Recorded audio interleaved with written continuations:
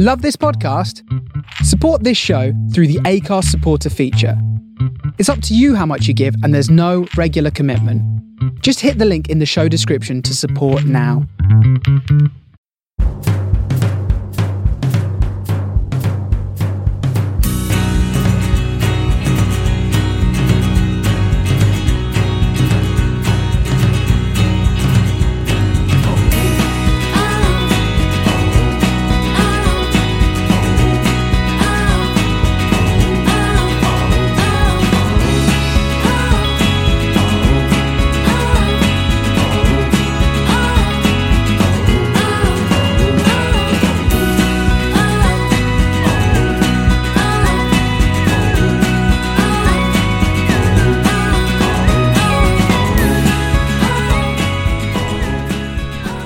Welcome to this week's Man of the Post Extra Time. I'm your host, Chris. With me, I've got my namesake from the Sunday show. Hello, I'm Chris. How are we? I'm good. Yourself? Is this some sort of Chris presenter off, is it? I don't know, yeah. I always find it weird speaking to people whose name's Chris as well. I had a girlfriend called Chris. It was great screaming out my own name in bed. Wow, that's just got... The fact that I can see your face at the moment as well makes it even weirder. Yeah. If it was a presenter off, you would definitely win. Oh, I don't think so. I don't know. I think anyone who's listened to the Sunday show last week will say my attempt at humour on a podcast just doesn't work. Did you have the tumbleweed? No, but I made an Avengers reference in my intro, and Dave called me out on it instantly. I must confess, I've not listened to this week, so I've only had a 4-day week at work. So... Yeah, I rambled a bit. Did you? But that's what I do. Well, let's do some of that on here. Right, we're going to talk about the Champions League, Premier League, lots of leagues around England and Europe that are coming to their conclusions, so we're going to talk about those as well. So, first of all, do you fancy a bit of Schadenfreude? Yeah, let's go for it. All right, we'll start with White Hart Lane, shall we? Spurs 0, Ajax 1. So, Arsenal fan Chris, Van der Beek scored quite early on, and then he had a chance to sort of square it to another player to... You have to forgive me, I can't remember hardly any of the names, to score a second, but he didn't, and then they hit the post in the second half. I was live tweeting from the Man of the Post account that Ajax on the pitch reminded me of the sort of Army of the Dead on Game of Thrones. There just seems to be hundreds of them everywhere. And someone on Football Weekly said that his mate had to sort of stop and count the number of Ajax players on the pitch at one point. He was actually at the game just to make sure there weren't 12. That first sort of half an hour until the Vertonghen injury, they just seemed absolutely everywhere, didn't they? Yeah, they were ripping Spurs apart. I was so impressed with them. Ajax, it was the type of football you would pay to watch. Like they were relentless going forward, and they made it look so easy. It was like five-a-side football. Like the way they were just literally flicking little flicks. It wasn't what you'd expect from a Champions League semi-final. Like you expect both teams to be quite edgy and stuff like that. But yeah, Ajax, it was like Ajax were playing against like a non-league team. They had no fear at all. It was like you say. You don't expect this from a Champions League team. It's funny because it's just like maybe this team is so young they just have no fear. So this is how they play. But there were little triangles of playing to each other. They were first or second ball. They were pressing Spurs so well. They just didn't have an answer, Spurs, did they at all? Yeah, so it's weird though. It's like I said. I remember saying in the group chat at the time, like this Ajax team looks so well as a unit. Like obviously playing together, they're all young lads and whatever. What happens when they move to other clubs? Because they're not going to have that, they're not, okay, a few of them will probably end up at Barcelona and stuff like that, but they're not going to be playing that type of play because, one, they haven't got the relationships with the players at Barcelona, and two, while Barcelona have their tiki-taka style, it's not the same freedom, because basically, Ajax were literally allowed to do what they wanted in that game for the first period and stuff. So is it going to be a case where these Dutch players are fantastic? Obviously, they're doing it against a Premier League team and looking fantastic, but is it the sum of what's the word I'm looking for? Is it just parts? Yeah, is it greater than the sum of its parts? That it's just that team in that time, that space, as they are. But yeah, they made Spurs look very, very ordinary. Fair play to Spurs though. After that, they made a few changes. Obviously, Alderweireld went out after having his head smashed open. Vertonghen went off. Alderweireld smashed his face in. That's the one. That's right. And Pochettino got them restructured. I think they changed their shape a little bit. I think Sissoko... no, it wasn't Sissoko, was it? Was it Sissoko? Did Sissoko come on? Yeah. Yeah, he came on. He was their best player. Yeah. which says a lot about Spurs. I've got to be honest. I think that in a weird way that head injury got Pochettino out of jail a little bit, because the camera was after about sort of 20 minutes or so, the camera was suddenly flicked over to Sissoko, who was warming up, and you think this is going to be a first half substitution.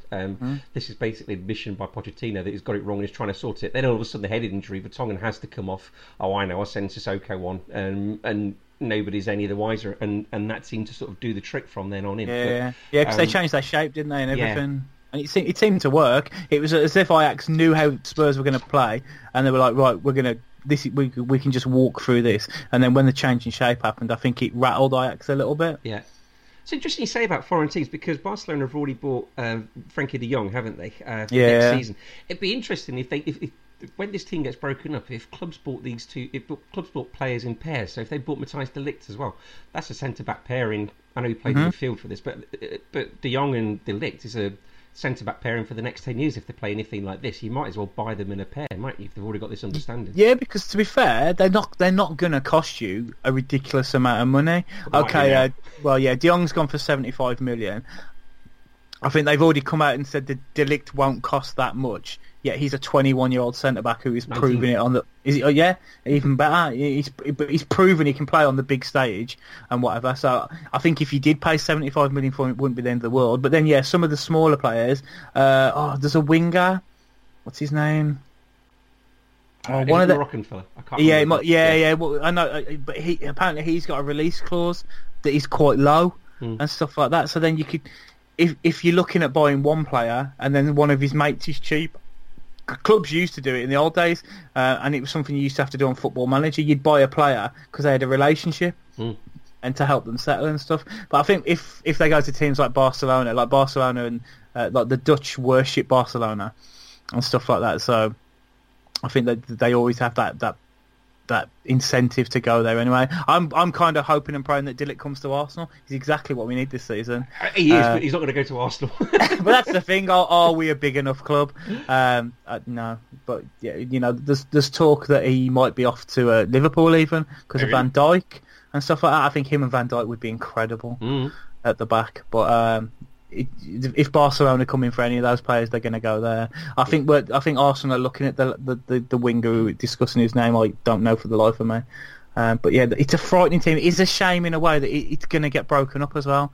Because if they're that good now, getting to the Champions League semi-final, they're probably going to get to the final. To be no disrespect to Spurs, even though I am an Arsenal fan, they're probably going to get to the final. Imagine how good they could be in a couple of years' time. It's only 2 years ago they got to the Europa League final, isn't it? So that's the Europa League. We get to the semi-finals every year in that.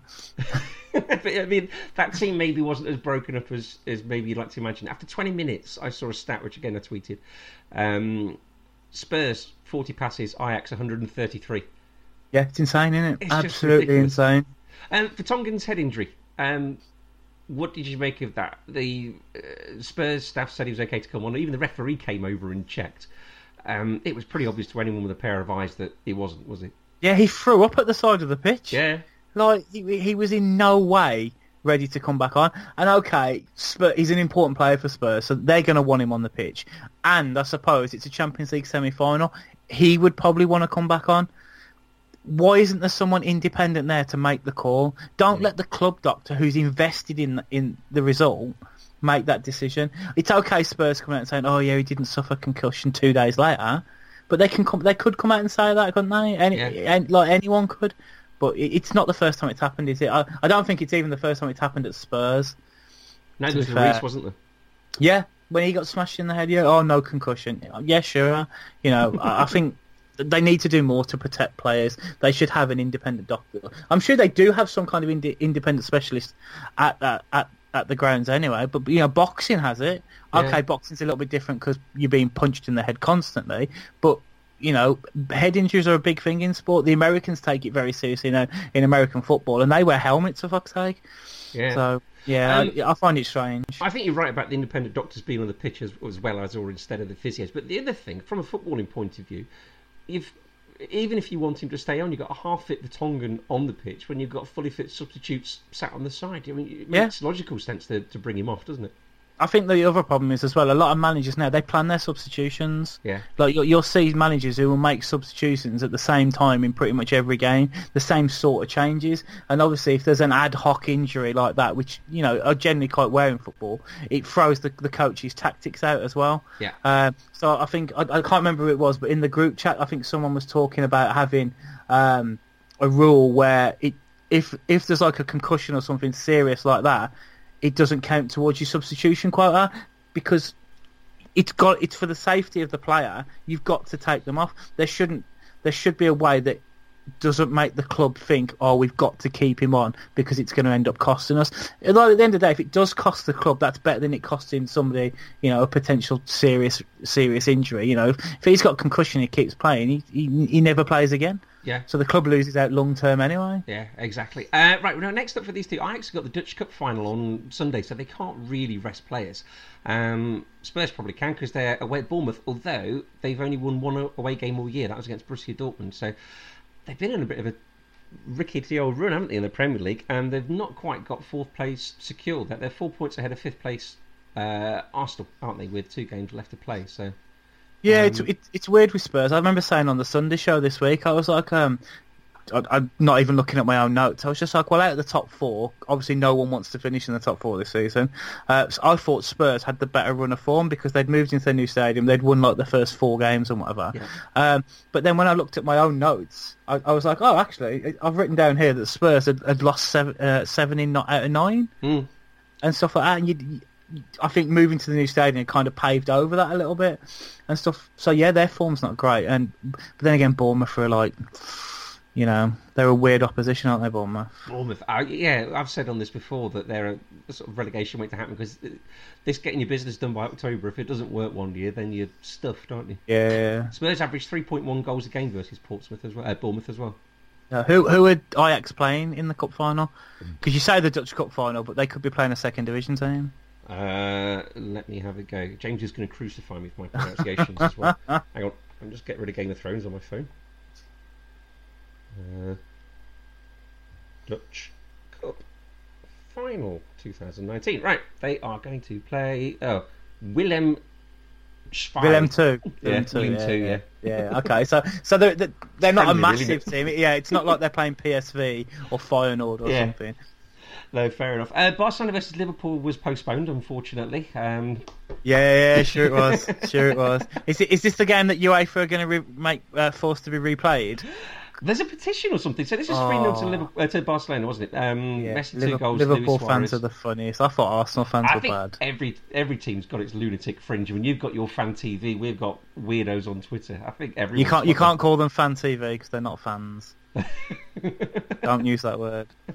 But yeah, no. When I saw this, because I saw the majority of this game. I think I went out the room when it was 1-0, came back and it was 2-0. Came back and it was 3-0. But yeah, Liverpool's mind is more clearly on the title. But yeah, I'm not Messi's biggest fan, but he was fantastic, absolutely fantastic on Wednesday. It didn't look like a punch. It looked like he sort of ran into Fabinho, didn't it? It didn't look like it was. It looked like he was sort of body checked by him. Yeah, I say if it was a punch, then he's got no career as a boxer when he retires. But it was an unnatural movement, if you know what I mean. Yeah. Because Messi's smaller than Fabinho. I could understand if he was running into me, like, sometimes you put your hand up to like move them out of the way or something. Yeah. But it did look like he was, because Messi is a bit of a petulant shit, which is part of the reason I'm not his biggest fan. It did look like he was just trying to be like, get out of my way. Yeah. And whatever. Yeah, but it definitely wasn't a punch. But if he'd have been sent off for it, I don't think anyone would have argued. No, probably not. Suarez, that first goal, his movement was fantastic. He just sort of left Jean Matip flat-footed, didn't he? And he celebrated as well. Yeah, I was surprised he celebrated because he was very, very popular at Anfield and stuff. But then again, he's not a very nice person either, is he? Actually, he's one of those people that is probably an absolute horrible person to play against, but a really nice family man off the pitch. He's one of those sorts of people. I wouldn't be surprised. Yeah. People weren't happy with Gary Lineker celebrated either, were they? I don't get that. I don't. 1, he played for Everton. Yeah. 2, he played for Barcelona. Yeah. And he constantly talks more about Barcelona than he does Spurs.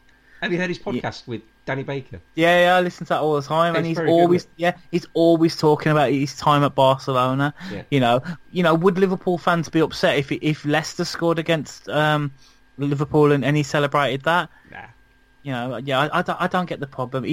It's not like he was like fucking fuck you Liverpool and whatever. I mean, that would have been even better. Yeah, no one moaned about Rio Ferdinand like hamming it up next to him. You know. Exactly. Messi's free kick was his 600th Barcelona goal. If there was no wall there, would Alisson have got to it, do you think? No. You think it was well out of his reach. That's the most diving I've seen Alisson do all season as well, to be fair. But it was a fantastic free kick. I don't think two keepers had kept it out. Fair enough. 600th Barcelona goal for Lionel Messi. Now, he's now scored against 32 opponents in his time. That is the second most in the Champions League. Sorry, that is the second most behind who? Ooh, scoring against opponents in the Champions League. How recent we talking? Retired maybe about 10 years ago, and Spanish. Oh, it's got to be Raul. There you go. No clues for your next quiz. No clue. I was going to say yeah. Liverpool had their chances, didn't they? Sadio Mane seemed to sort of stick it 300 feet over the bar. Mo Salah hit the post as well, didn't he? So Liverpool did have their chances. Yeah, Barcelona are there to be got at, though, aren't they? They always will be. I think they were missing a few players as well. Yeah. But yeah, unfortunately, I don't think they'll go to they'll pull off a result in the return fixture. But they can make a go of it, I suppose. But I can see Barcelona scoring on the counter attack or something. That's the thing. You can never rule them out, can you? Yeah. But I know Jurgen Klopp says they're not distracted, but it's hard not to be distracted by it. Perhaps if Newcastle win at the weekend, then Liverpool have got nothing else to play for. Maybe then Liverpool can throw themselves wholeheartedly into the game against Barcelona. But it's basically a free hit for them. I think, say you're a Liverpool fan, if you get the choice over the Champions League and the league this season, I'd expect you'd choose the league this year. I think I would, yeah. Definitely. Yeah, so they've got nothing to, and even if they lose in the semi-final, come second in the league, with how well they've done in the Champions League and the amount of points they've got in the Premier League, it's hard to say it's a disappointing season. Yeah, I mean, next up for them, they are, like you said, they're away at Agent Rafa. Where Newcastle actually on a bit of a good run. They've won 6 out of 7 at home, scoring at least twice in those victories, and looking for the third win in 4 games overall. So they're not going to be that pushover that everybody expects them to be. Yeah, Rafa's coming out a lot in his interviews and saying we're not here to roll over, we're here to be professional. Which you'd expect him to say, wouldn't you? Yeah, I was going to say. If he came out and said the opposite, that would be something. He's saying it quite a lot as well, which strangely. Yeah. He's protesting a little bit too much. But I don't know what his record's like. Obviously, he's faced Liverpool before with other teams. I didn't have a look at what his record's like, but I can imagine when he was at Chelsea, he's put out. They've had some interesting results there. So yeah, I don't. And he's. I don't. Well, I wouldn't say he's after a new contract, but he's negotiating a new contract at the moment. How would Mike Ashley react if suddenly the under-18s roll out tomorrow night? I found it bizarre how he wants a new contract there. He must be like a masochist or something. It's a project, isn't it? If he is lovely. Now, I say again, I'm not Rafa Benitez, his biggest fan, but you can understand it. I don't like the man. I find him an arrogant wanker. Yeah, I'm not a fan. And he's on the Go Compare adverts. Fucking hell. But I forgot what I was saying. Yeah, but it's a project, isn't it, Newcastle? The man who could turn that club around would be a god.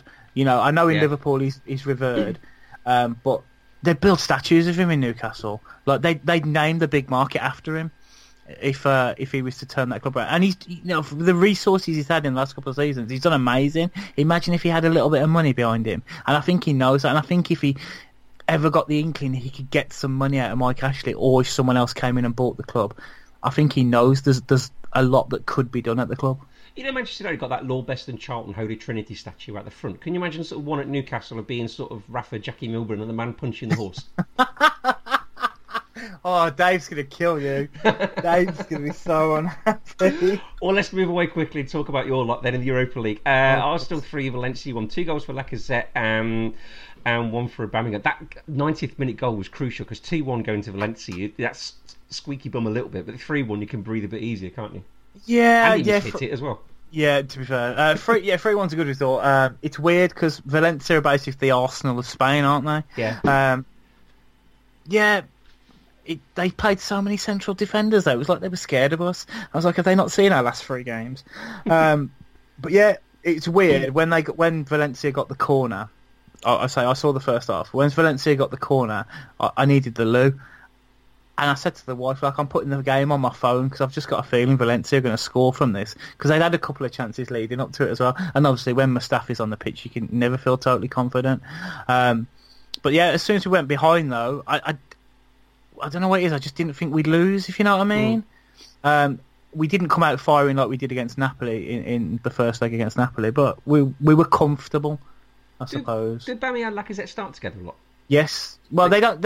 It's weird. Like they'll start together, they'll have a good game, and then the next game they won't start together. I think it's just difficult for Arsenal fans because we've gone through like 20 odd years of Arsene Wenger never changing his tactics. Yeah. Where Emery will change his tactics every game. You can tell he's looking at the opposition and the way they play. Sometimes he gets it right, but there have been times where he gets it wrong. But what I like is he'll make changes before half time if he has to. Yeah. And stuff, and he has done a few times, but he got everything spot on against Valencia yesterday, and even like he played 3 at the back, and then like where Özil in the number 10 role with Lacazette and Aubameyang got front together. Whether he had an inkling that they were going to play 9 central defenders, I don't know. But yeah, I expect us to go through now. But again, it depends. Valencia could come out all attacking. You know, they've got some. You know, they've got like Kevin Gameiro didn't play yesterday. Obviously, Rodrigo's. You know, a Spanish international and highly sought after striker. I was surprised he wasn't in the squad. I'm guessing he might be. Oh, what a surprise there! You know, Gabriel, I didn't even notice was playing. Oh, really? I saw him in the tunnel at the beginning of the game. Didn't see him on the pitch. But yeah, they're a decent looking team, but I don't fear the second leg, especially getting the third goal. Yeah. You know, we look quite comfortable from everything I've only seen the highlights of the second half, but we look quite comfortable.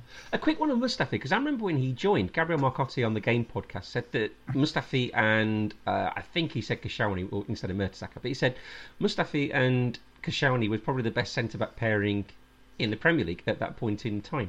What's happened to him? I don't know. To be fair, I when he came, I was really impressed with him. Yeah, I was as well. And stuff like that. But I don't know. On his day, he's very, very good. Like I love Koscielny. He gets a bit of a raw deal from Arsenal fans, in the same way that Alex Iwobi does. Arsenal fans don't seem to rate Koscielny at all, but until he got his severe injury, he was a constant for France. He was like one of the first names on the team sheet at the back and stuff like that. And he kept Hugo Lloris safe, which is obviously no mean feat. But yeah, Mustafi, I don't know what it is. He came in, he was really good, but then he just goes. It's like I don't know if it's a German thing because Jens Lehmann was the same. Jens Lehmann was fantastic for us, but every now and again it was like his brain disconnected and he just did something incredible. I don't know. I genuinely don't know what it is. Yeah, it's frustrating. I know that. I can imagine. Someone called Neto playing golf for Valencia, I thought was quite funny. He's supposed to be quite good apparently. I think is he Brazilian? Is he Brazilian? I think he was an understudy to Buffon at Juventus and he moved for lack of game time, I think. But yeah, somebody called Neto playing in front of a net. Here's another quiz for you. Alexander Lacazette is the 3rd Arsenal player to score a brace in a European semi-final. Who were the other 2? Okay, European semi-finals. Okay, so let's think. So we had a semi-final last year. I don't think anyone got a double then because that was Atletico Madrid. The Villarreal game. Do you want a clue? Do you want the years? Hang on. I'll give you the years. Yeah, give me the years. 69-70 season. Oh, fucking hell. And 94-95 season. Okay, 94-95. I remember the 94-95 one, watching the game. Alan Smith? Nope. Oh. Defender who scored a double? Yeah. 2 headers from a corner. I imagine they were going to be headers. Did Adams ever get doubles? Okay, I'm going to go Adams. I don't think it's right. Stevie Bold. Okay, and 69-70? Yeah. Oh, here we go. This is where my memory goes. Liam Brady? Nah, Charlie George. Oh, fucking hell, the only other player I can think about that team as well. Next then, you're at home to Brighton in the Matthew Upson derby. You've lost. I love that. I love your little derby thing. I love that you do Bit that. of Eddie Wall. Steve Sidwell as well, isn't it? Oh God, yeah, he was a youth prospect at Arsenal. Yeah. So next year at home to Brighton. Arsenal have lost their last three, according to this, and Brighton 0 Premier League wins in 7. So this is one for the entertainers. Brighton winning it. Brighton win all over. At home in the Premier League to teams based on the South Coast. Okay, great. To be fair, there's quite a few of them, aren't there? Yeah. I don't know. It's so incredibly frustrating with us though. So we're at home. Yep. This is our last home game, I think it is. I should imagine because that take 37 games. That one. Yeah. If we're away, I'd probably be a little bit worried. But Brighton are shit, aren't they? Yeah, aren't they? So yeah, I imagine they'll have 0-0 stamped all over it. No, I think I'd like to think we'd finish our last home game of the season in style. Yeah. Does he play Peter Cech? You know, or is Peter Cech concentrating on his music career? Is he retiring at the end of the season, Peter Cech? Yeah, he's potentially his last game could be the Europa League final. Has he said that? Has he? Yeah, he announced it like by last year that he was retiring at the end of the season. Oh, okay. I think that's why he's played more games in the Europa League, even than when we probably could have done with playing Leno. Yeah. Okay, right, we'll go on to Chelsea then. They drew 1-1 at Eintracht Frankfurt. Jovic scored the first goal. I think it's his 26th goal of the season. And then Pedro equalised on the stroke of half-time. It looks like this is going to be a London derby based in Azerbaijan in the final, isn't it? I don't know, so I didn't see the Chelsea game, and I haven't really seen the highlights. As soon as I heard that Frankfurt had gone 1-0 up, I was like, oh, Jovic scored then. But they've got a few other players, haven't they? They've got Trapp, is it, in goal? Yeah, I think you're right. I think I've probably done them a bit of a disservice because they beat. I'm sure it was them that beat Inter at the San Siro a couple of rounds or two ago. So maybe I've been a bit mean on them there. Yeah, I don't think it'll be an easy home leg, will it? Yeah, no, I don't think. I say Chelsea are so unpredictable at the moment as well. Yeah. Don't get me wrong, an Arsenal Chelsea final wouldn't be the worst thing because Frankfurt, they're an unknown quantity, aren't they? You say they've beaten Milan and whatever, but that's the thing. You could go either way, isn't it? It depends which Chelsea turn up. I think they left Hazard on the bench for he didn't start the game as well, which is a bit strange. Yeah, they were home to Watford at the weekend, and then they're obviously saving him for that, aren't they? Yeah. Well, yeah, you sort of say that, but I mean, where are they? They're 2 points ahead of you, and then 3 points ahead of Manchester United, although the goal difference is a lot better. So, I mean, they're only 2 points behind Spurs, aren't they? Who are on a bit of an iffy run. So, if they win this weekend, does it? Sorry, I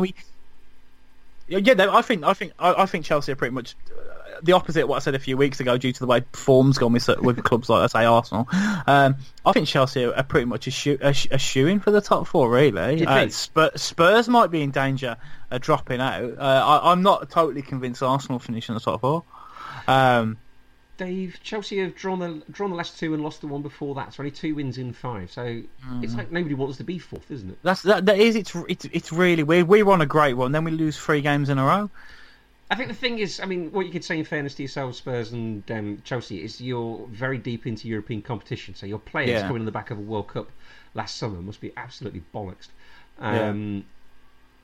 So maybe you could sort of say in fairness to that. But, yeah, like you say, I was probably a bit harsh on Frankfurt then, because it's not a gimme, is it? No, I don't think. And I say, it's the way Sarri wrote. I say he didn't start Hazard in a European semi-final. Like, I don't care who you're playing, even if you put him out for the first half. He's a game changer. Okay, maybe he thinks I can bring him on in the second half, and get something out of it. But Frankfurt have got the hottest striker in Europe at the moment. And Chelsea have got a defence and a goalkeeper who don't like being attacked in any way. So what happens? Jovic has a great start. You're 3-0 down at half time. Oh, let's bring on our best player who probably should have started now. I don't see the sense in it personally. I think it's going to be a good atmosphere next week. Not really because of the Chelsea fans. I can imagine they got their plastic flags, but I think the Frankfurt fans are going to take a fair few along, aren't they? And they're going to make a bit of a noise. That might do for them in their favour as well. That's it. And I say they're an unknown quantity. You know, who at the beginning of the season would have picked Eintracht Frankfurt to be in the semi-finals No. and stuff like that? So I imagine they're one of the clubs that scouting reports are being hastily done on now. You know, because obviously at the beginning of the season, when you get out the knockout stages, you must start looking at other clubs that you could possibly face. Yeah. But I don't think anyone would have looked at them and thought we better go and get an in-depth analysis on them because we could face them. They're looking at your Inter Milans and the like and stuff. But you know, I imagine Ajax are pretty much the same. I don't think anyone would have expected Ajax to go so deep in the competition. Bear in mind they had to play Real Madrid and Juventus to get where they are. So. You know, that's why they're causing surprises. Because to be fair, as it was proven by Spurs with the Ajax game, to go back to it, once they changed their shape, they knew how to deal with them. Yeah. Which obviously proves they haven't looked at them that much because Ajax have played the same way throughout the competition. Yeah, you're right. Okay. So what else we got? Bits and bobs of news going on. Iker Casillas had a heart attack this week. As a 41-year-old man who doesn't do an awful lot of exercise, when you see a man in his late 30s who's a professional athlete have a heart attack, it makes you question your own lifestyle, doesn't it? Oh god, yeah, he's younger than me, and like I'm playing football, I'm like, oh god, he's a prime athlete. You know, he's scary. Is he all right now? Because he was stable last I heard, but yeah, I think a picture on social media of him sort of like with a Paul McCartney thumbs up as he sat in bed. Oh, okay, yeah. So thankfully he appears to be okay. I always thought he looks a little bit like Joaquin Phoenix. Do you remember really? Yeah, he's got the same hair, I suppose. Do you think this is him retiring now? I'd like to think so, really. Yes and no. It probably will do. It's a shame because to have to retire in these circumstances. But yeah, it could be. Speaking of, he's 37 though. Yeah. Speaking of Liverpool, we didn't really mention Aaron Ramsey, does he? He's played his last game for you boys. Yeah, last game for Arsenal. It's a shame to see him go out injured. Yeah. And stuff, but I suppose it lessens the blow. I suppose, because he's been quite good for us this season, as he has been for like a number of years now. But, you know, imagine if he goes out and gets a man of the match on his last game or scores the winner in the Europa League final, then you men at your AF for TV or whatever start ranting how he's the best signing we've ever made and we shouldn't have been letting go on free. Mr. DT wouldn't be happy. Oh, fucking yeah. So yeah, him being injured and, you know, going out, goodwill of the Arsenal fans, but him not being in the team for the last few weeks kind of lessens the impact for me. But he'd be missed. He's been a very good player. I do really like Rambo, and I was like when we signed him all those years ago, I was glad that we beat a lot of clubs to get him. But I think he'll do well in Italy. I think it'll suit his game, but we'll see. Like that's quite a midfield he's got to get into, isn't it? Did he say he was never ever going to sign for a British team? Because I imagine he would have done very well in the Manchester United midfield. Yeah, Man United love him, and I think Liverpool were big suitors for him because it was rumoured last season that Liverpool would go in for him. But I don't know, maybe he just wants to try something different. And he's run the Premier. Well, I won't say run the Premier League. I wouldn't go as far to say he's one of the best Premier League midfielders ever, because he does have games where he's anonymous and stuff like that. But I think Wenger didn't help. Wenger played him out of position a lot and stuff like that because he was Wenger's boy and stuff like that. And I think thanks to Ryan Shawcross as well, didn't he?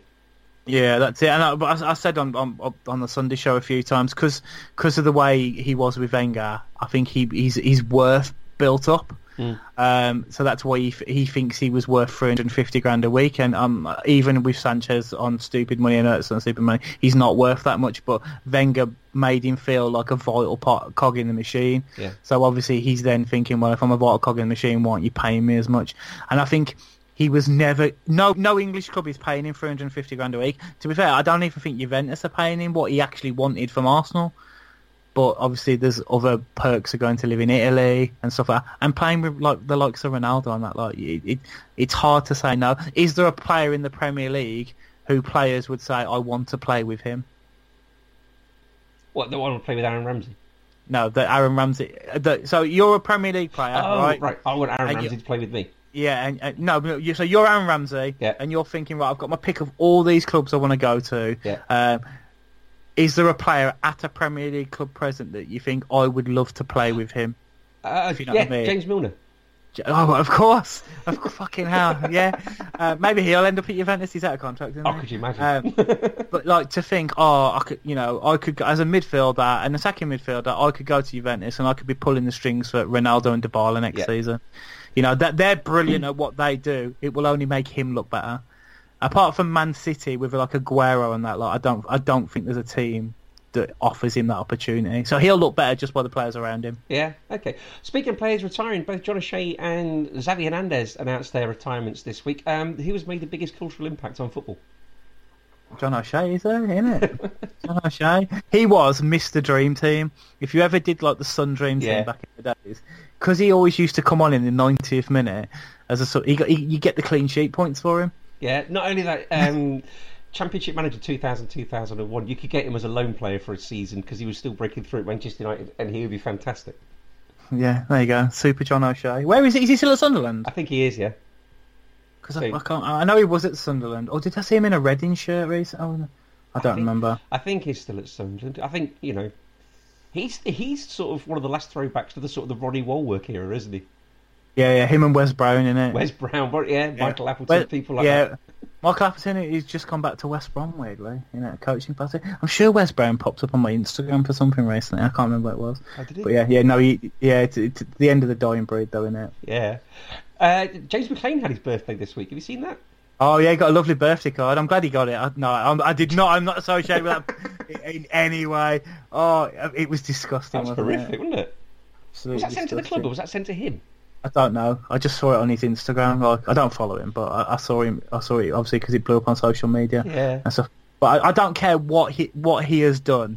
He has not done anything as bad to deserve that. Now, if Tommy Robinson had got that card, I'd wholeheartedly agree with it.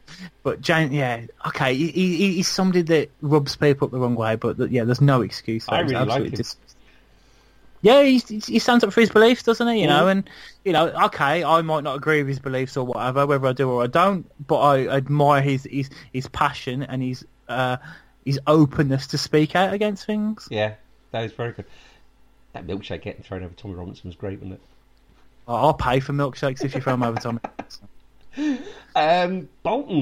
Bolton Wanderers, Paul Bolton Wanderers. Right, Lawrence Bassini, his attempts to win the club apparently have failed.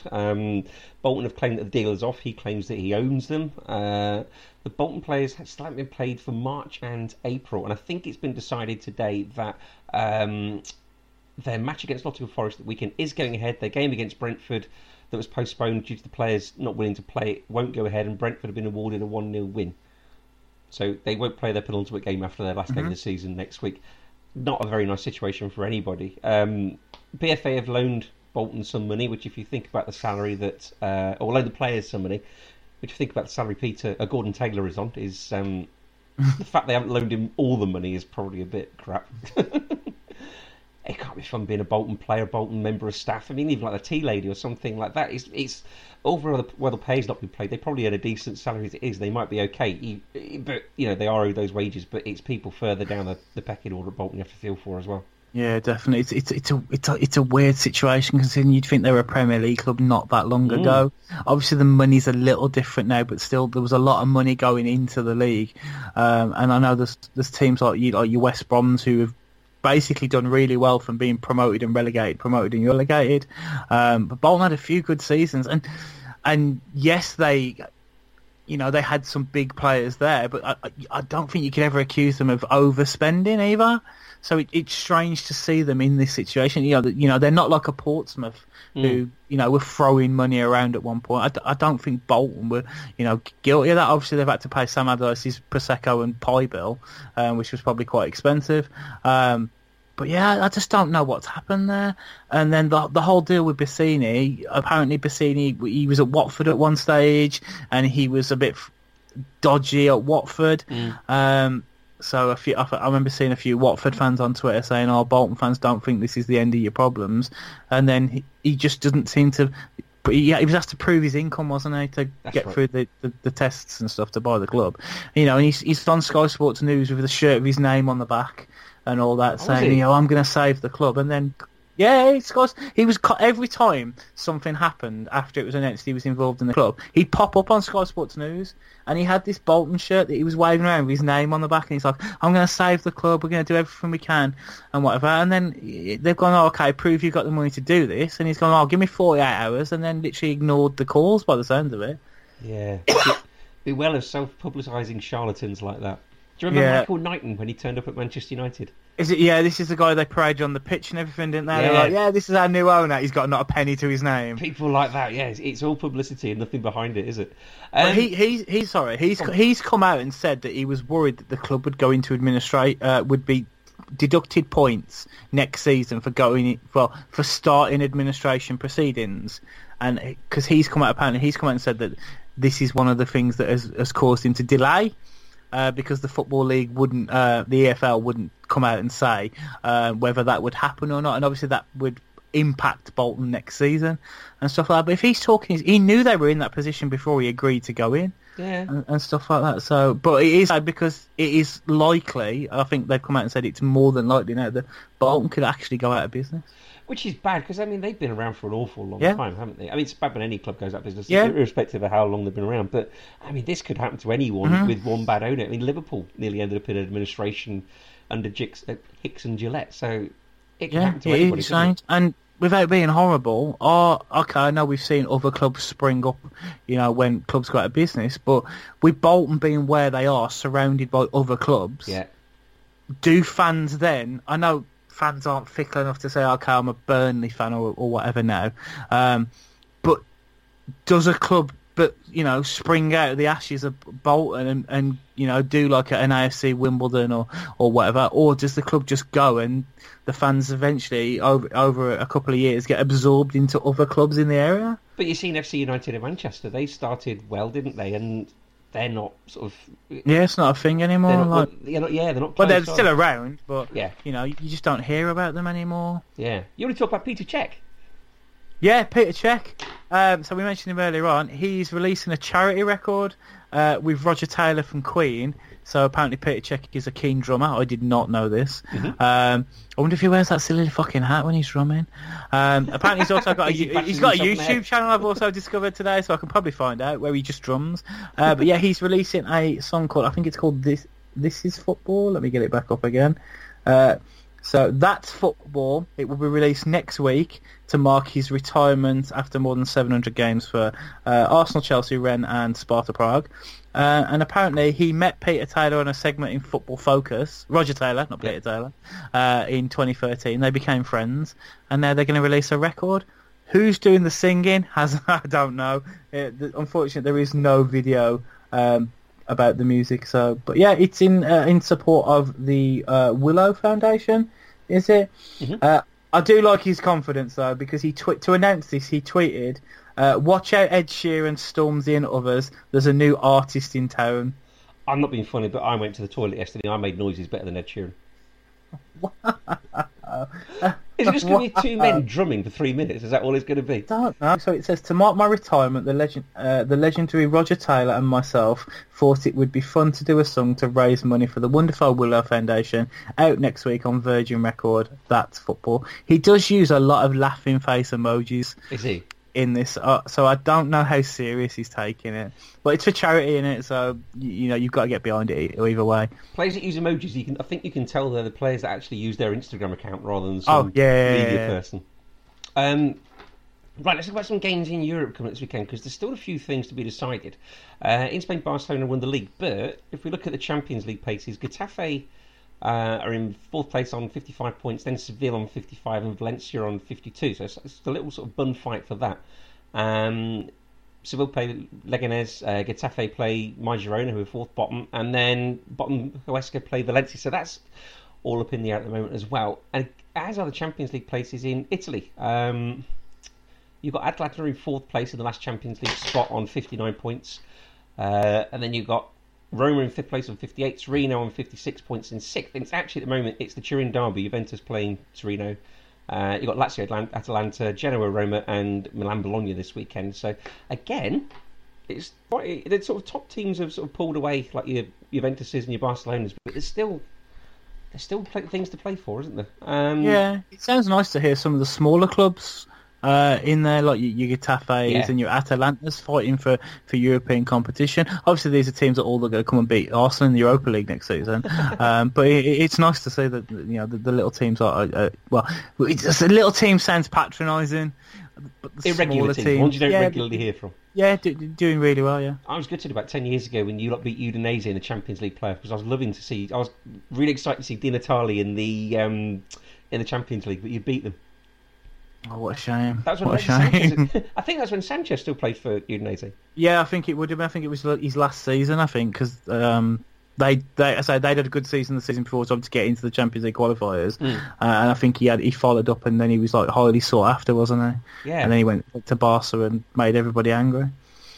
And then he went to Arsenal and made everybody angry. And then went to Man United and made everyone angry. It's great, isn't it? He's got a nice pair of dogs, though. Yeah. Germany, Bayern atop on 71 points, 2 points ahead of Dortmund. So it's Bremen versus Dortmund this weekend and Bayern versus Hanover. France third, because only the top 3 teams go through to the Champions Leagues in France. So you've got Lyon on 62 points in third and Saint-Etienne on 59 points. And Turkey, 3 teams are within 3 points of the lead. So Istanbul, Besiktas are top on 62 points. Then it's Galatasaray on 60 in the last European spot, and then Besiktas on 59. It's Galatasaray versus Besiktas, a second versus third this weekend. Who were the team on top? I've never heard of them. Istanbul, Besiktas. Adebayor. I was going to say, are these one of the teams that have got a bit of money, and then you see random players from Europe just rocking up at a Turkish airport surrounded by thousands of people? Yeah, Adebayor played. I don't know if he still does. And then Emre, who used to play for Newcastle and was a horrible racist to Didier Zakaria. Did you ever see that clip? Oh, okay, yeah. Did you ever see that clip where he called him the N-word? Yes. And then the retribution when they played a few months later? Yes, okay. That was great. Playing in Turkey makes sense. Championship. Last weekend of the Championship. Sorry, Ross. Yeah, sorry, Ross. Only because Ross makes me. It's part of my contract that I have to watch lower league football. All I'm going to talk about is Derby, Middlesbrough and Bristol City. So Derby in the last playoff place on 71 points. A point ahead of Borough and 2 points ahead of Bristol City. So Derby are playing West Brom. Relegated Rotherham are playing Middlesbrough and Hull are playing Bristol City. Now that was the Dean Windass volleying it final, which got Hull promoted about 10 years ago, if you remember that. I'm just disappointed you're not calling them by their full name of Frank Lampard's Derby County. All I care about in this race is that I don't want Tony Pulis to be managing the Premier League. Sorry, Middlesbrough fans. I actually quite like Middlesbrough, but I cannot stand Tony Pulis. No, I know you're right. I think you're absolutely right. I think for the comedy value, I want to see Leeds play Derby in the playoffs. Well, Leeds versus Derby in the playoffs, and then Leeds versus Villa in the final. In the final, I said this to Ross. He was not happy because he hates Aston Villa more than anyone else in the world. If Leeds beat them both, it would be the ultimate shithouse, wouldn't it? Be great. That would be good, wouldn't it? Right, League One. The bottom of League One is where it's at. So, going up from the bottom, relegated Bradford on 24 points. Then you got Scunthorpe, Walsall, and Plymouth, who occupy the last relegation place. Behind on goal difference from Southend, both on 47 points, and Wimbledon on 49. So, Portsmouth play Scunthorpe, and Bradford play Wimbledon, and Southend play Sunderland. Plymouth play Scunthorpe. So that's bottom versus fourth bottom. So that's quite an important game, isn't it? Yeah, I was going to say. I thought Wimbledon had done enough to get out of it because I follow a few of the Football Manager lads on Twitter, and they sponsor Wimbledon, so they tweet. That's the only reason I know anything about this. And obviously, living in the Midlands, there's Walsall pop up on the news every now and again. But it's weird hearing clubs like Bradford and and that like down there, but they've been down there a while now, hasn't it? But again, I remember Benito Carboni and that lot playing for them in the Premier League. They beat Liverpool to stay in the Premier League. I still find it weird seeing Oldham down in League Two because I remember when they were a Premier League club. Like Andy Ritchie and all that. Yeah, Marshall. It is really weird, isn't it? I remember Mark Hughes scoring against them in the FA Cup at Boundary Park, and that was a big Premier. Well, it was an FA Cup game, but it was a big Premier League Northern Greater Manchester derby. And that was the semi-final at Wembley, wasn't it? Where he scored in the last minute. That sort of volley where it turned over his head. Yeah, and now Oldham are forgotten about. Paul Scholes spending 20 days managing them, and that's about all you hear about them. Oh, Jose's had a little pop this week at him and Neville. Oh, what a surprise! What a surprise! Mark Hughes is a hell of a player. I hate players that were really good and turn into total bellends when they become managers. That's most of them, though, isn't it? Yeah, he was such a good player, and I get really disappointed when he's a complete tool on the end of match of the day. He just moans about the referee or something. Right, League Two. I've got 3 sections here for League Two. If you're ready. Okay. So bottom of League Two is probably the most important place. Yeovil are already down. Next relegation place is Notts County on 41 points, and then Macclesfield Town just out a bit on 43. So Macclesfield are playing Cambridge, and Scott Swindon are playing Notts County. I want Sol Campbell to stay up, but Notts County are also the oldest team in the world, so I quite like them to stay up as well. So yeah, it's difficult, isn't it? Yeah, Sol Campbell being Macclesfield is weird enough, but I think, in a way, if Macclesfield go down, I don't think Sol Campbell walks away, because he's... what's a nice way to put this? There isn't one. As much as I love Sol Campbell, it's got a bit of a stick up his arse. So I think he would enjoy the project of bringing them back up, if you know what I mean. Yeah. And plus, he's very much in a position where he feels that no one else would take him on, because obviously there's a whole deal with the whole thing at Oxford and stuff like that. So I think he might understand the position he's in, where as long as they don't want to get rid of him, where he's got a chance to rebuild the club and build himself a profile doing it. So it could be good from that side of view, because if they stay up, they fight relegation again next season. It doesn't do his career any good, really, unless he, rattles them up to the other end of the table. But I don't know enough about Macclesfield to know if they're capable of doing that. Plus Notts County get to stay up. But again, Notts County might be the oldest club in the world, but they are a shambles of a club now. I think where they were this time last year, when they were in the playoffs. Yeah, isn't Luke Chadwick still playing for them as well? I thought he was at Cambridge, wasn't he? And Jonathan Stead is there. I know they've got a few familiar names and stuff, because Alan Smith was there. Yeah. And stuff like that. I think, as I Google Luke Chadwick, I think Sol Campbell's stock is quite high at the moment. So what he does next is obviously quite sort of important, because if he stays with Macclesfield and it goes a bit tits up with him, it's like Kevin Nolan last year. If he stayed with Notts County this season, and he went badly. Yeah. Whereas if he leaves now, he's sort of... his stock's quite high, isn't it? That's the thing. It wouldn't be a bad thing if he did walk away, but I think he'd only walk away if he had an inkling of moving on to something else. Yeah, and stuff like that. Luke Chadwick is retired. Out there. Luke Chadwick is retired. Only about 10 years too late. Manchester United, and then Royal Antwerp loan, Reading loan, Burnley loan, West Ham. Stoke loan, Stoke permanent signing, Norwich City loan, Norwich City permanent signing, MK Dons loan, MK Dons permanent signing, Cambridge United loan, Cambridge United permanent signing, then Soham Town Rangers. Soham Town Rangers, wow. There you go. Okay, for the battle for the automatic playoffs is really interesting, actually, because you've got second is Burnley on 17 points, Mansfield then in the last automatic You say place. Burnley? Bury, sorry. I was going to say, I know Burnley have not had a great time this season, but to drop down 3 divisions... I've even written Bury here, I don't know why. I'm sure I'm watching Burnley be beaten by Everton right now as well. Bury in second on 78 points. They're playing Port Vale this weekend. Mansfield in third place in the last automatic spot on 76, ahead on goal difference of MK Dons in the last players' place, and they play each other this weekend, MK Dons versus Mansfield. Okay. It would be horrific if MK Dons went up and... I don't have a problem with MK Dons. Well, you wouldn't, because you moved from one to London to the other, didn't you? Over 100 years ago. I know I'm old, but... Woolwich Arsenal.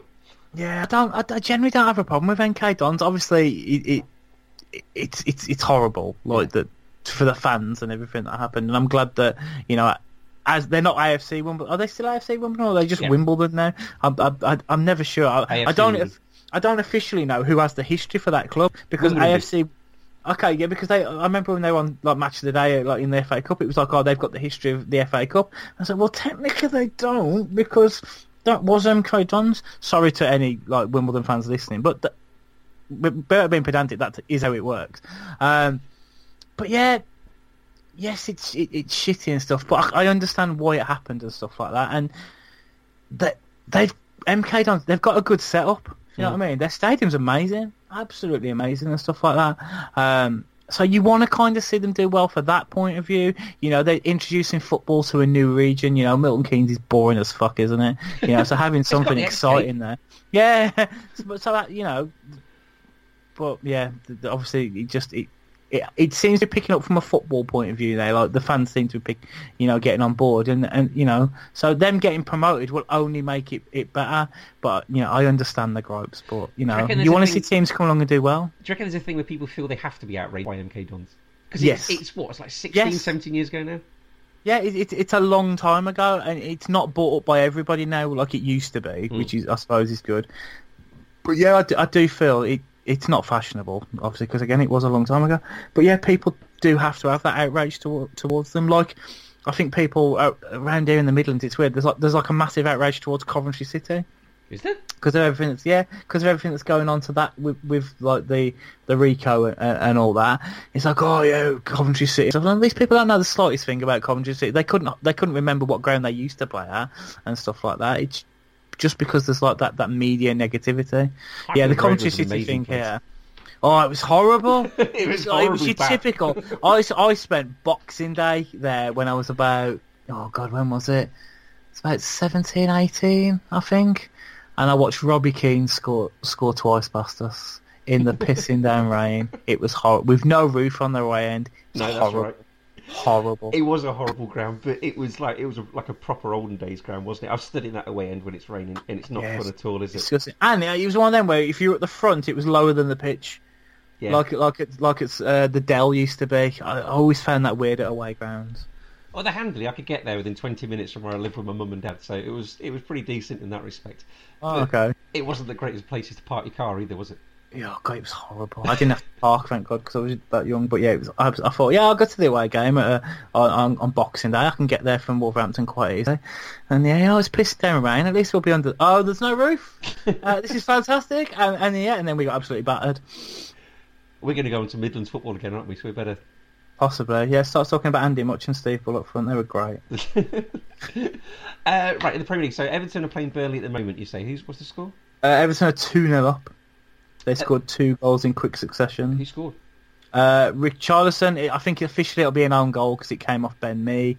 Not that I'm paying more attention to this than anything. I've actually got Sky Sports open in front of me. And then Seamus Coleman scored basically ball rebounds out, and Seamus Coleman just happens to be waiting in the 6-yard box to head it in. It was a bit like Messi where he hit the crossbar and sort of he was there to chest it in, that sort of thing. Yeah, basically, like Vardy did to Arsenal last week as well. Yeah. Okay, so first of all, Huddersfield versus Manchester United. This is the Dennis Law derby. Dennis, would you like to hear a Dennis Law fact? Go for it. Dennis Bergkamp, Arsenal legend. And he's named after him, isn't he? Yeah, and Beavis lookalike was named after him. But do you know why Dennis Bergkamp has got 2 Beavis look. I'm not having Beavis lookalike. Come on. Leave the Iceman alone. He does. Do I know what he's got? What? Sorry. He refused my little sister an autograph once. He's an absolute cunt. He's a very busy man. I've never said that word on this podcast before. It came off the bus. Like me and my sister, she's an Arsenal fan. Mm-hmm. We'd queued for 2 hours at Leicester City, and she's wearing a Bergkamp t-shirt, and he got off the bus. No autographs. He walked straight. That's a remarkable impression. Straight through the other side. So hang on, we've been waiting here 2 hours. You absolute sod. So she got Nigel Winterburns, Lee Dixons, and Ian Wright's instead. Oh, you got a better deal. You got Ian Wright's autograph. As much as I love Bergkamp. She had his Bergkamp t-shirt on, so he's been dead to me since. You should write to him. Oh, no, I wouldn't waste my postage stamp on him now. Dennis Bergkamp's got 2 ends because Dennis Law has only got 1 end, and that's what his parents wanted to do. But the Dutch authorities said that sounds too much or looks too much like Denise, which is a girl's name, so they made him have 2 ends. Okay, yeah. Wow. Okay. That's a wicked fact. I never knew that. I knew he was named after Dennis Law. I didn't know the Dutch authorities made him have 2 ends. I'm going to apologise for my C words. I shouldn't have said that. It's because I'm on the show. It's because I'm obviously the resident potty mouth. Yeah. Just brings it out in you. That's what it is. Huddersfield 8 straight defeats. Manchester United 0 wins in 3. If Huddersfield don't score in this game, they'll be the first ever top flight team to register single figures for the goals at home in a season. That is appalling. Was it 8? 9 or something like? No, that's it. It was 8 until last week when they scored one and got 9. Yeah. It's appalling. Imagine being a Huddersfield fan.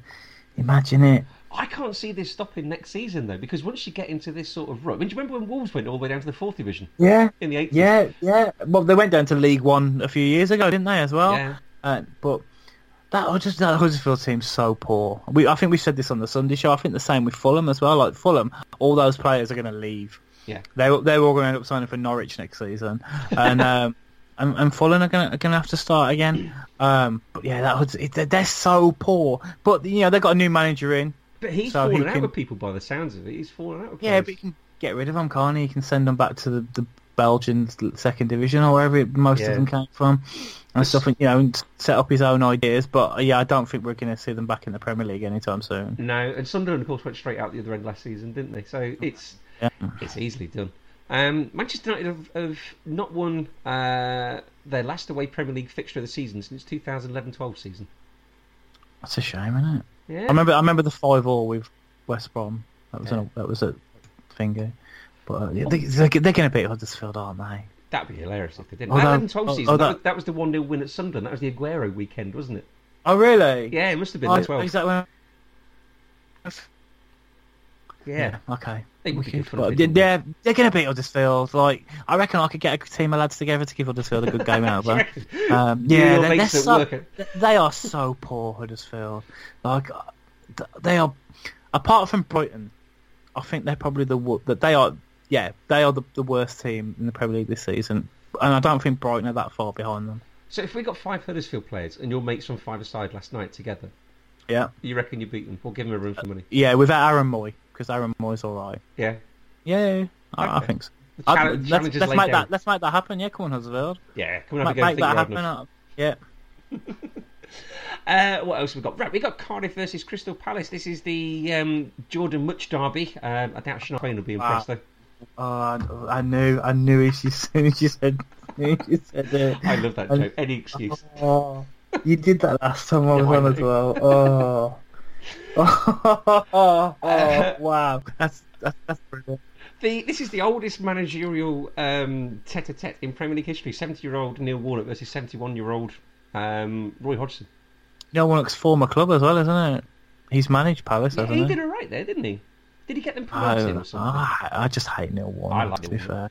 What? I like him. I'm disconnecting this call right now.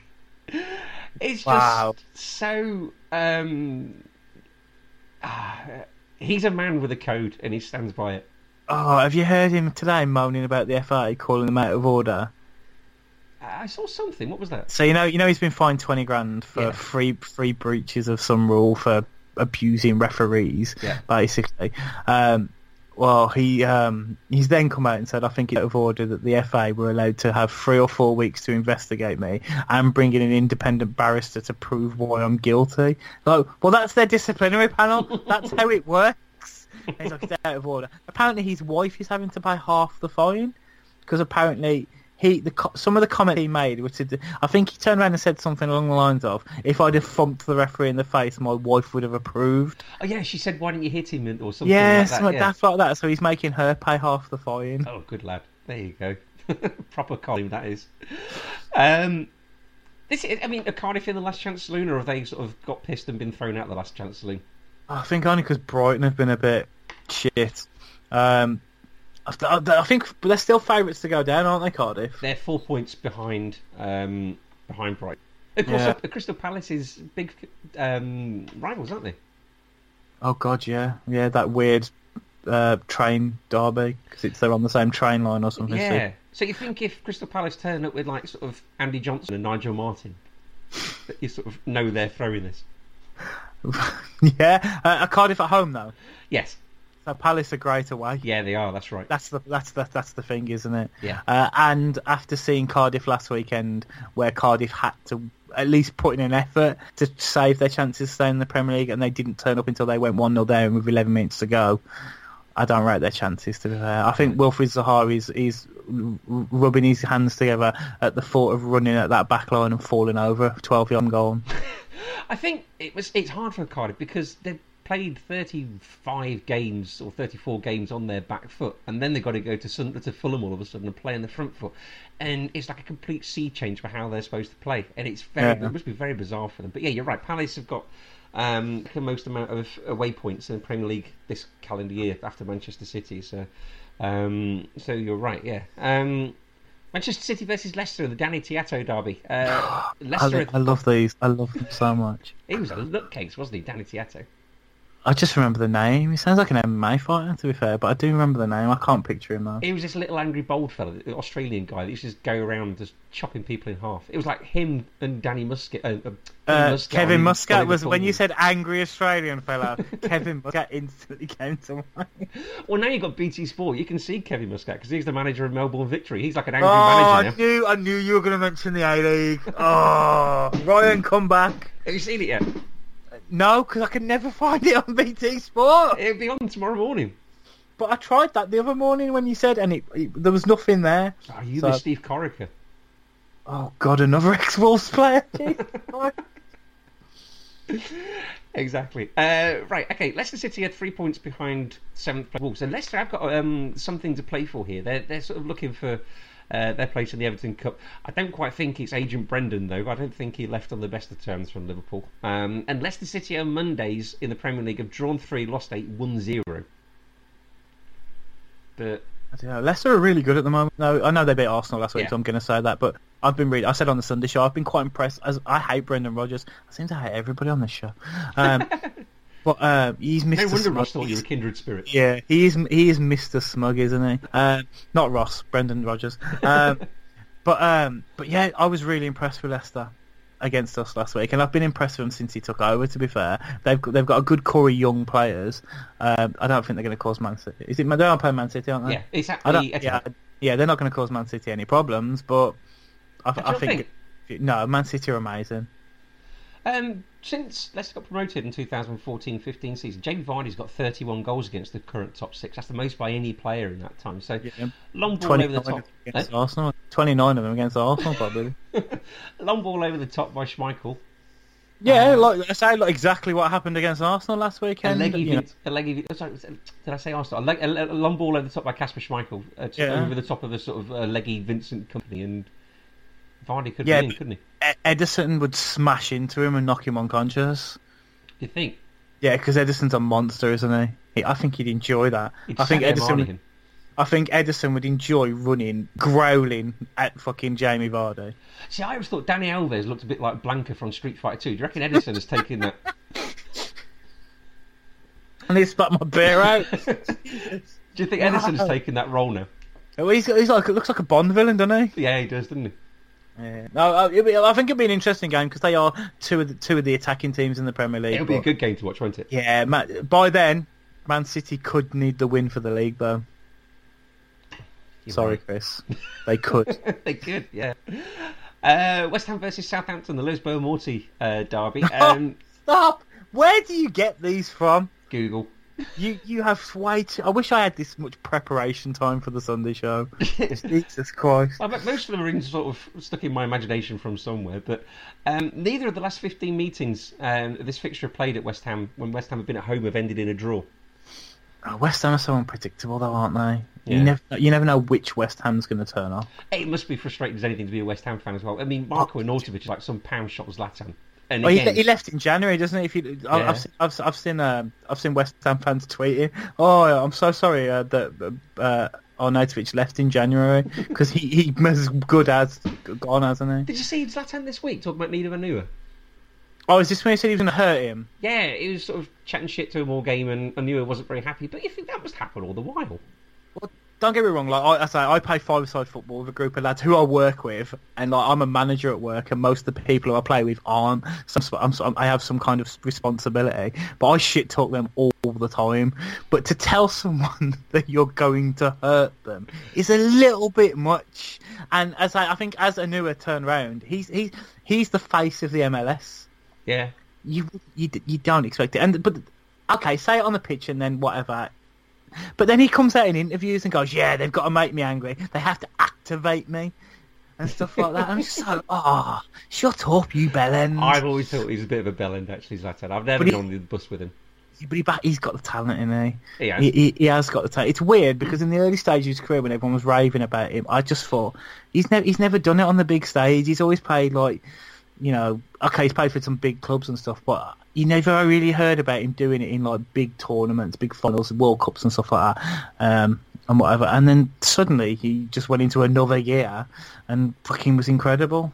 I had Championship Manager 0001, and I bought Javier Saviola for Norwich, I still love Saviola. I still love him as well. And I got Zlatan from Malmo for £3 million, and I played them up front with Paul Dalglish and got to the Champions League. Oh wow! You obviously didn't offer him a trial, did you? Like Arsenal did it around the same time.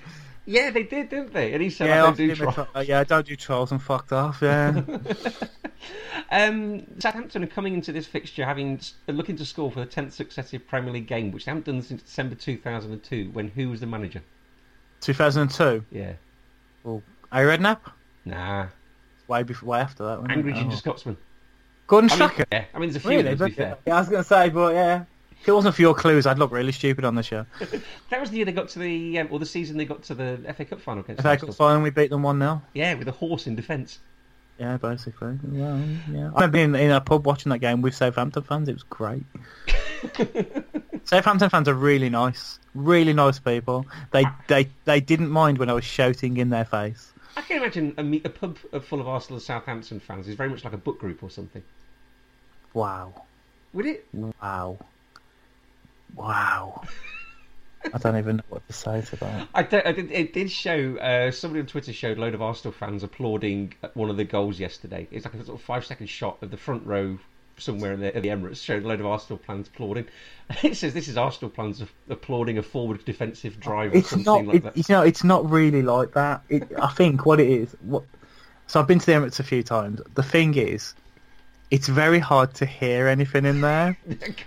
It's weird because when the ground was built, they said it's got that weird shape to it. Yeah. I'm moving my hands here for the audio listeners. And they said that they designed it with acoustics in mind and stuff like that, so that the noise of the crowd and stuff like that. But like when you're in the Emirates, I've been in a packed Emirates when it's what you would consider jumping, I suppose, and it is the sound doesn't carry around the ground at all. So even if you've sort of got, you say you've sort of been full, and where have you been sat when you've gone? Have you been? I have been like halfway line. Okay. In the upper tier, and I've been in what would be referred to as the clock end, and stuff like that. And it's a lot quieter than Highbury. Like I used to sit on the North Bank at Highbury when I used to go down there and stuff. And Highbury wasn't the noisiest ground in the world because it was very open. It's quite a compact little stadium close to the pitch, wasn't it? But it was still open, if you know what I mean. Yeah. So like there was no, the corners weren't filled in and stuff like that. So there was loads of place for the sound to come out. It's weird. The Emirates. You'll hear a chant starting, but it's as if you're like outside the ground, and stuff like that. And then so it does. I can understand why people would come to the ground and think it's quiet in here, but I think it's just because the noise doesn't. A lot of the Arsenal chants are chants that go round the ground, and stuff like that. So it's not the whole ground shouting at the same time as well. And stuff like it is weird. It's a lovely stadium and stuff like that, and the fans are great. But it's really strange. It's not as bad as Stamford Bridge though. No, I've been that. I say, have you ever been to Stamford Bridge? No, but plastic flags. Yeah, well, because they're tourist FC. They sell a lot of tourist tickets there. I went to.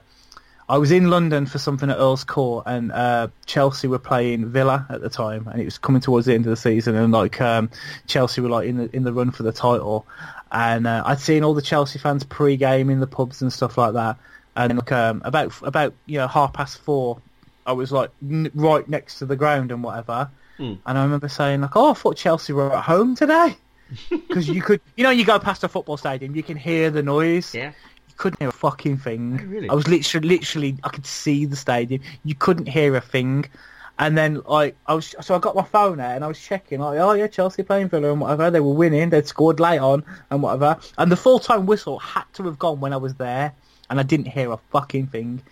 So unless Chelsea has some other acoustic thing where it keeps all the sound in, it was really, really strange. Soundproof stadium. Yeah, but then I spoke to a few Chelsea fans, and apparently the problem they have is because they sell so many tourist tickets, because it's a tourist attraction, many real fans don't get in. Maybe that's a good thing, though, with Chelsea's real fans. They're all like Sorry, Tommy Ryan. Robinson. Yeah, sorry, Ryan. Finally, then it's the Richard Stearman derby, Wolves versus Fulham. Have you got any sort of affiliation towards Wolves? Do you sort of look out for their results? Or We discussed on the we did. I week can't when I remember. was on. Sorry. Yeah. Go on. Yeah, because I used to play for them. I do keep an eye on them, and my mum's a big Wolves fan and stuff like that. Yeah, I play as them a football manager. Well, I don't know because it's cheating now, isn't it? Playing as Wolves because they got a great squad and loads of money. Yeah, but then when you load up Wolves on Football Manager, it says we expect you to avoid relegation. You think, well, that's great. I've got Jimenez and Neves in my team. Sign only Portuguese players. Yeah. Okay, sure. No, yeah, I do generally look out for the results and stuff like that. So I'd be so pissed off if I was a Fulham fan. They're looking for the 4th consecutive win. Oh, we've got the sort of pressure of relegation off our backs, and we can win now. Oh, what have we been doing this for the last 8 months? Yeah, but then I say, 3 clean sheets in a row as well. Brilliant. It's a shame. The thing is, it takes 25 years, 36 games to settle, doesn't it? Yeah, it does, I suppose, if you're going to buy that many players. I can't see anything. I mean, they've had this good run, but can you see it carrying on? I don't know. Wolves are competing for the Europa League as well, but then they're the bottom 6 team, aren't they? Yeah, they're in 7th, aren't they? Want to make that spot their own, but they do strange things like bring on Armando Traore. So I don't know. Again, it's weird. Clubs we've been talking about it all season on the Sun Show. Clubs in about the 7th, 8th, 9th. They've all been, their form has been like the top, like the 3rd, 4th, 5th, 6th. They've been so patchy. Like Bournemouth have been there, Watford have been in there, Everton, who they were talking about sacking their manager like that long ago, and they could still finish 7th. But Wolves got the best chance because they occupy the spot at the moment and they're playing Fulham. But Fulham seem to have found a bit of form, but I don't think they've played a team as attacking as Wolves. No, fair enough. Okay, right. That brings us to the end of the Premier League. That brings us to the end of the podcast. Have you got any AOB or not, have you? The only other thing I've seen brought to my attention, I didn't realise this. So Arsenal, for example, 3-1 up in the semi-final of the Champions League. If they make the Champions League final, they might not be allowed to play one of their players. Arsenal 3-1 up in Champions League. Europa League, sorry. Yeah. Oh, this is Henrik Mkhitaryan, is it? Mkhitaryan, might not be allowed into Azerbaijan for the final, which he couldn't. Well, he didn't go voluntarily. Well, the club left him out when we played Karabag earlier on in the campaign. I just find that shocking that sort of thing can happen in modern day, more the world really. But yeah, modern day football that you could be turned out. Don't get me wrong, Mkhitaryan not playing is probably a blessing. But to almost be forced into a surgeon for something like that is crazy. I've got to be honest, if they said, yeah, come on in, it won't be a problem, I'd still be a bit suspicious. Yeah, I understand and stuff like that, but this isn't the first time something like this has popped up. Obviously, we've had Turkey's got its problems with several countries and like Israel and stuff like that, and it's never. I don't think we've ever had the issue where it's like you can't bring your players in, and stuff like that. But I think UEFA have stepped in and says they'll help sort something out. But if the Azerbaijani government say no, what they're going to do is sneak them in a laundry basket. Could you imagine pushing it all the way from the airport in a laundry basket? That was suspicious. The thing is, I imagine him coming on and then like soldiers running at him, Arsenal fans cheering. Also, one weird thing I've noticed as well, I don't know, I'm hoping someone can correct me. So earlier on in the season, Mkhitaryan had to wear number 77. Or was this last season? Oh, okay. Oh, it might. I think I'm getting confused. I think it was last season. Mkhitaryan, when he played in the Europa League, it must have been last season actually. He had to wear number 77, even though he had the number 7 shirt at Arsenal. And apparently, there's a weird UEFA rule where once a player's worn a shirt, it must have been last season because Sanchez. Yeah, I'm talking about my arse. But yeah, this weird Europa League rule where if one player was worn a shirt number and then leaves and someone else takes his shirt number, you can't wear that shirt number in the competition. I don't understand how that's even a rule, but yeah, now I think about it, it was because Sanchez had worn the shirt earlier on in the season. I seem to remember that happened at Liverpool, and I think it was on the Spanish page. For some reason, Morientes or Torres is into mind. But yeah, I seem to remember that happening. And I think Phil Neville used to wear different numbers for Manchester United in Europe than... because he wore 12 for one and 3 for the other or something. It's really strange. Like your shirt number is important. Yeah, I mean there's razor and everything to sort out, but no, that's no, but you can't wear the same shirt number as someone else. Exactly. Okay, is it going to be a Sunday show this week? There is, of course. I think it's going to be me. It's definitely me and Dave. Yeah. Hopefully Ali or Ross will join us as well. Okay, brilliant. There's been an Unusual Effort show the last couple of weeks where they talk about... God, what on earth did they talk about? I listened to it and everything. They had Shari and Ahmed on. What on earth did they talk about? Oh, Jesse's going to kill you. What did they talk about? Oh, damn it. I talked to bloody Ali about it the other week. Oh, it was the COP90 thing. That was it. With Poet, yeah. With Poet, yeah. So they're talking about whether a man is allowed to change his opinion or whether he should be sort of castigated forever and what next for COP90 and all that sort of thing. That is actually a really good podcast if you guys get to check that out. So, yeah, sorry Jesse on that one. Hopefully there'll be a Euros pod coming out soon as well, and I think we're going to be doing some stuff over the summer as well, close season, so keep your eyes and ears out on that. If they want to follow you, Chris, how do they do that? Oh God, I never pimp my own stuff. I am XIX Blue Wolf XIX on practically everything. If you want to listen to me moan and be super negative on every platform known to man. And you can hear him do that. In fact, you read it with the Brummie accent as well. You can read your words like that. All right, I can't believe that's happened. Okay, @Man on the Post is the Twitter and Instagram account. You can also give us a like on Facebook as well. We appreciate any rate and review that we get. You can listen to us on iTunes, Stitcher, Spotify, Acast. You can follow or subscribe to everything on there, so everything will automatically arrive into your inbox every week. Right, Chris, thank you so much for joining me. A pleasure. I enjoy doing the show. I really do. Thank you ever so much. And always remember to keep your man on the post.